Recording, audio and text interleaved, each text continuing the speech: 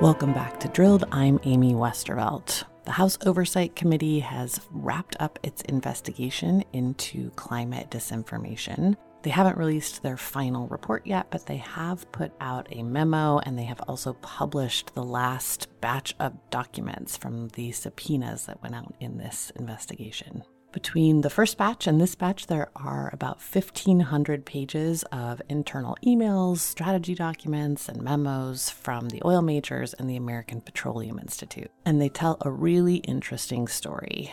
For me, as someone who spends a lot of time looking at these kinds of documents from the last 100 years or so, what's really striking is just how little the industry's strategy has actually changed in the last decades. I guess if it ain't broke, don't fix it. I've got longer analysis of all of the details in these documents up at drilledpodcast.com and also in The Intercept. I'll drop links to those in the show notes. But today I have with me one of the people who spearheaded this investigation, Representative Ro Khanna. I asked him what really jumped out at him in these documents, where the investigation might lead, and more. That conversation is coming up after this quick break.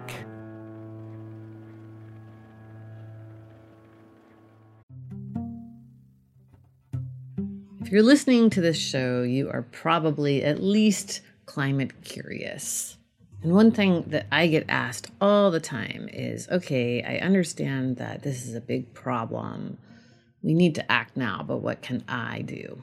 The climate crisis can feel like such a huge, overwhelming problem, which is why this April, former U.S. Vice President Al Gore and the Climate Reality are holding a free training on what's happening with the climate and what we can personally do. And actually, I'm going to be part of that training. It all happens in New York City, April 12th through the 14th, and it's going to be big, really big. If you want to know what climate change means for your future, your career, your part of the country, or the world, this training is for you.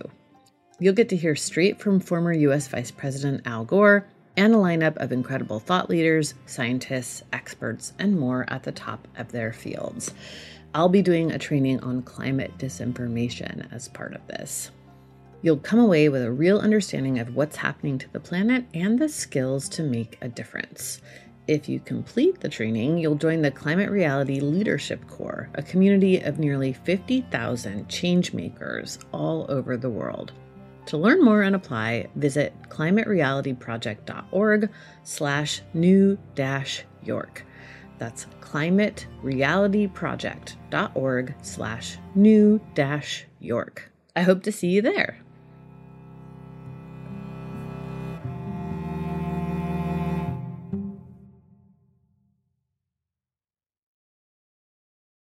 Environmental justice is a talking point in every politician's toolkit. But do you ever wonder where it all began? On this week's Throughline, we're taking you back to 1978, where a fight against a toxic dump in North Carolina started the environmental justice movement. Join NPR's Climate Week and listen to Throughline wherever you get your podcasts. Thank you for joining me. I appreciate it. I'm sure lots of people are asking you questions about this report and the new documents coming in. So I'm curious to hear, first off, if there was anything in this latest batch of documents that particularly jumps out to you as very interesting or surprising or something you want to particularly draw folks' attention to. Two things. First, the explicit strategy that greenwashing will give them, quote, a license to further operate in entrenching the fossil fuel industry. And you saw that with the American Petroleum Institute and Chevron and BP, a number of companies. The idea is, okay, we'll cut in how we operate our plant, but we're going to produce more. And ultimately, this is going to be more emissions. And giving money about being a green company actually will allow us to emit more. It's that cynical, it's that explicit, it's in the documents.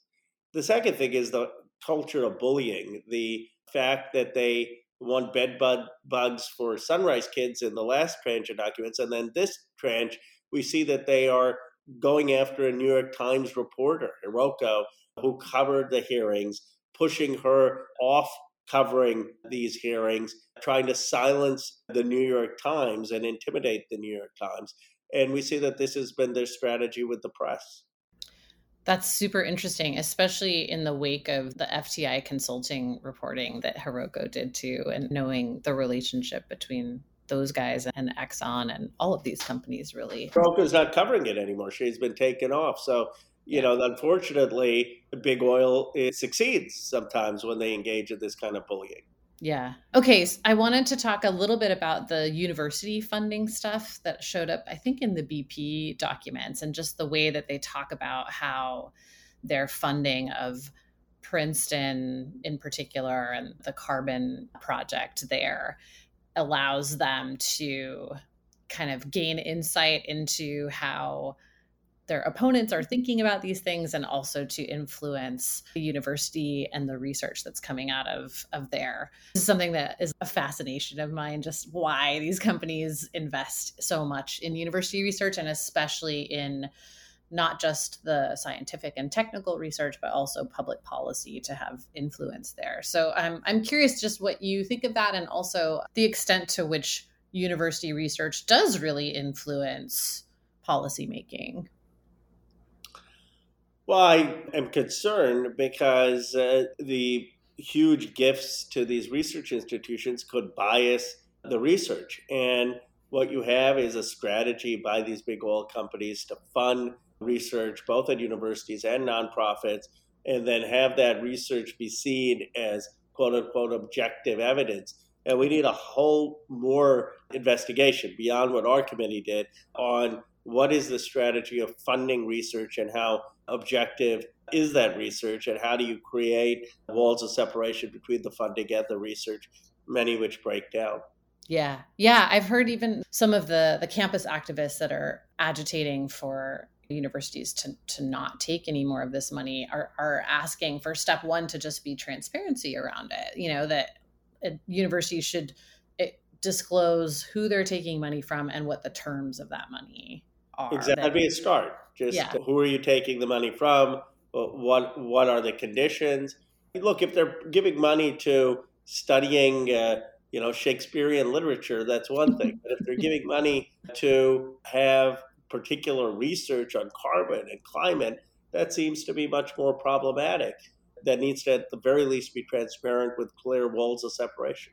Yeah. Do you think that the documents saying what they do about this idea of a bridge fuel and gas will put sort of an end to that narrative? Do you think it makes it harder for these companies to continue saying, oh, it's a bridge, it's a bridge, it's a bridge? Do you expect them to stop even trying to claim that? Well, the documents, as you see, shows that they really believe it's their end destination. They internally are not even talking about it as a bridge. They're just talking about it as this is what we're going to be moving towards. Right. And that's why it's a wake-up call, I think, for many people. If you care about moving to renewable, if you care about moving to energy efficiency, that's in direct contradiction with the internal goals of these big oil companies. I guess my biggest concern with the big oil companies is the lack of honesty, right? I mean, if they were out there just saying, look, we are oil and gas companies, we don't care about this emission thing, that's not our problem, this is our business model, this is what we're going to do, then I would disagree strongly with it, but they're being honest on what they're doing. The problem is that's not what they're representing, because they know the American public won't put up with that. They know their own shareholders won't put up with that. So they're claiming to be something that they're not. They're claiming to be green when they aren't. And it's the duplicity that is actually the most aggravating and shocking. What do you think could be done on the government side of things to not enable that duplicity? So, the U.S. government hasn't exactly been opposed to gas as a bridge fuel itself.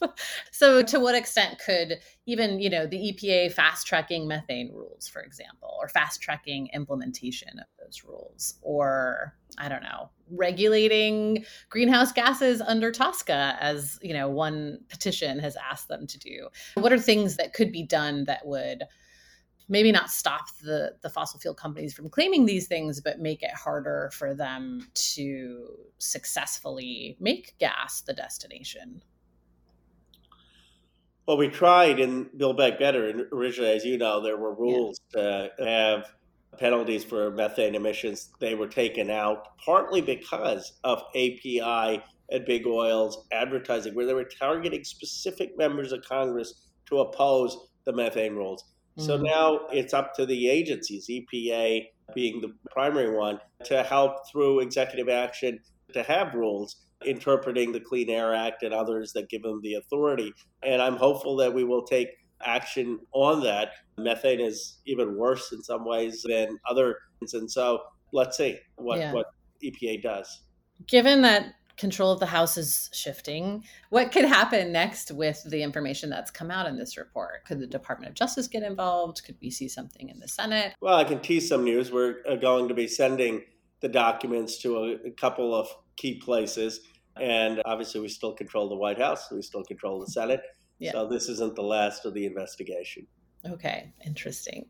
I also wanted to know, or just get a sense from you, of how much you think the current situation with Russia, Ukraine, and raising gas prices and all of this stuff has impacted this whole conversation. Do you get a sense that the oil companies feel like, oh, well, no one's going to be paying attention to this stuff because we've successfully gotten people to focus on high gas prices instead? Well, that's definitely the big oil company strategy, but we need to push back with the truth. Sheldon Whitehouse and I have shown how big oil is actually having record profits, and that what we need is to hold them accountable with a windfall profits tax to lower gas prices. And I highly recommend an op-ed that Sheldon Whitehouse wrote with Lindsey Graham, saying that if America cares about national security and independence from Iran, Saudi Arabia, Russia, Venezuela, petrostates, the biggest thing we need to do is to move to renewable energy, to not be as dependent on fossil fuels. So I think that we have to do a better job making the national security case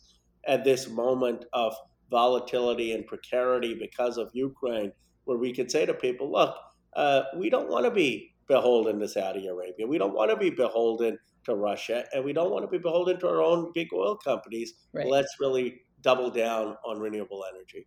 What's your response to folks who make the argument that nationalizing the fossil fuel industry is also a solution to the national security problem, or reinstituting the export ban, which I imagine would be impossible given the deal with the EU that we currently have? But yeah, what's your answer to those suggestions? Well, I'm not for nationalizing it, but I am for an export ban exempting our European allies. And that's not something radical. That was policy until 2015. And it seems to me we should have some policy that when there is volatility on the price of gas, that we prioritize the domestic market. And that seems a reasonable thing to do. But long term, while I support an export ban, the real long term solution is a moonshot on renewable energy. And we've got to just continue to make the case that a moonshot on renewable energy is good for American consumers. What better way to lower gas prices than to give people an alternative to gas? What better way to have national security not dependent on petrostates than to have a commodity that petrostates don't own? So I think we have to just be firmer in making that case. Do you think that there's a good understanding in the public, or in the media for that matter, of how gas pricing works, like enough to push back? The industry has been very successful at entrenching this narrative that they have nothing to do with gas pricing and that it's all to do with environmental policy and poor them. Even though I do think that the message about profits is starting to break through. You know, people are starting to say, wait a minute, these companies are historically profitable right now, yet they're claiming that they can't do anything about this gas price issue. How much do you think that the public and the media are able to push back on that narrative?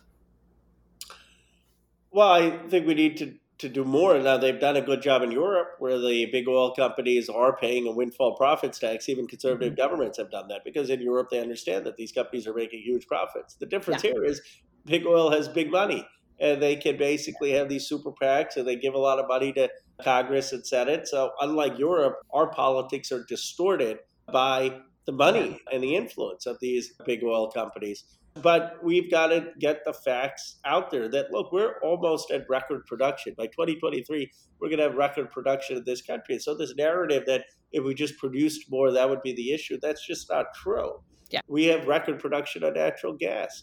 What is the issue? The issue is that these big oil companies have been making a lot of money at a time that they know they could, where the price of oil has gone up because of international markets. What is the solution? The solution to volatility is to have an alternative product. It's a pretty simple. If cars cost a lot of money and then there was a new product to be an alternative to cars, there'd be less demand for cars, the price would come down. Yeah. That's all we're saying. Yeah. I was talking to someone in Europe the other day about European companies that are complying with these emissions reductions in Europe and fighting them in the US. And his comment was, well, in Europe, it's sort of like everyone accepts the fact that climate policy is going to happen. In the US, they still think there's a possibility that they can stop it from happening or delay it another 10 years. And I think that we see it in these documents too. There's a sense that the fight is still on. You're seeing it in the response to the IRA passage too. Like I'm seeing new reports coming out that are kind of recycling stuff that people were arguing 20 years ago about CO2 greening the world and how actually carbon emissions are a good thing for us. I'm curious what you think about what might possibly put an end to this. We've been seeing kind of the same talking points and the same strategies from these companies for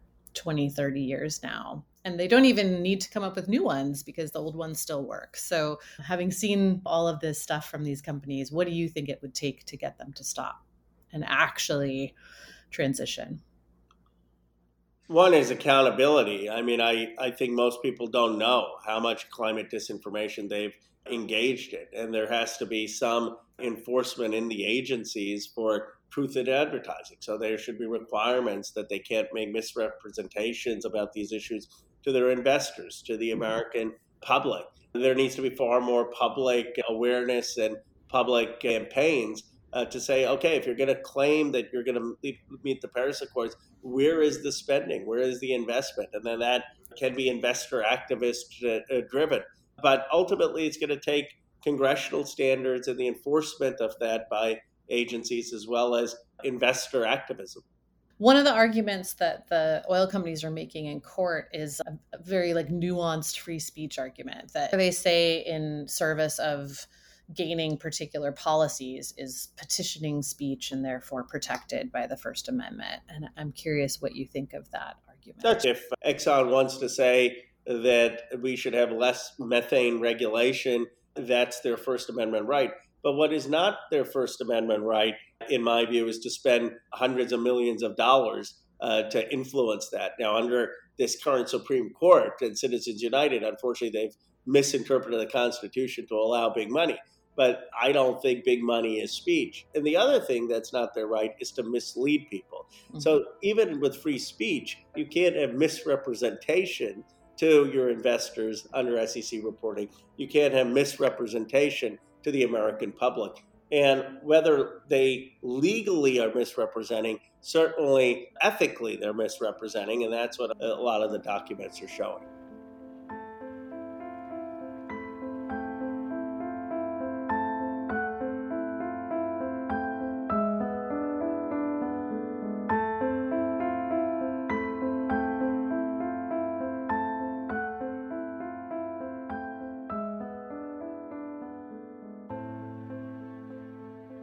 That's it for this time and for this year. Big thanks to everyone for listening every week. Really appreciate you taking the time and spending it with us. Also, super big thanks to those of you who are supporting us either by subscribing to the newsletter or subscribing to our Patreon. It's literally because of you that we can put this out every week. If you would like to support our work, go to drilledpodcast.com and sign up for the newsletter, or patreon.com/drilled. In both cases, you will get a weekly rundown of climate coverage, all the stories and studies you should be paying attention to, as well as at least monthly, if not more, deeper analysis of things happening in the realm of climate accountability. Thanks again, and we'll see you next year.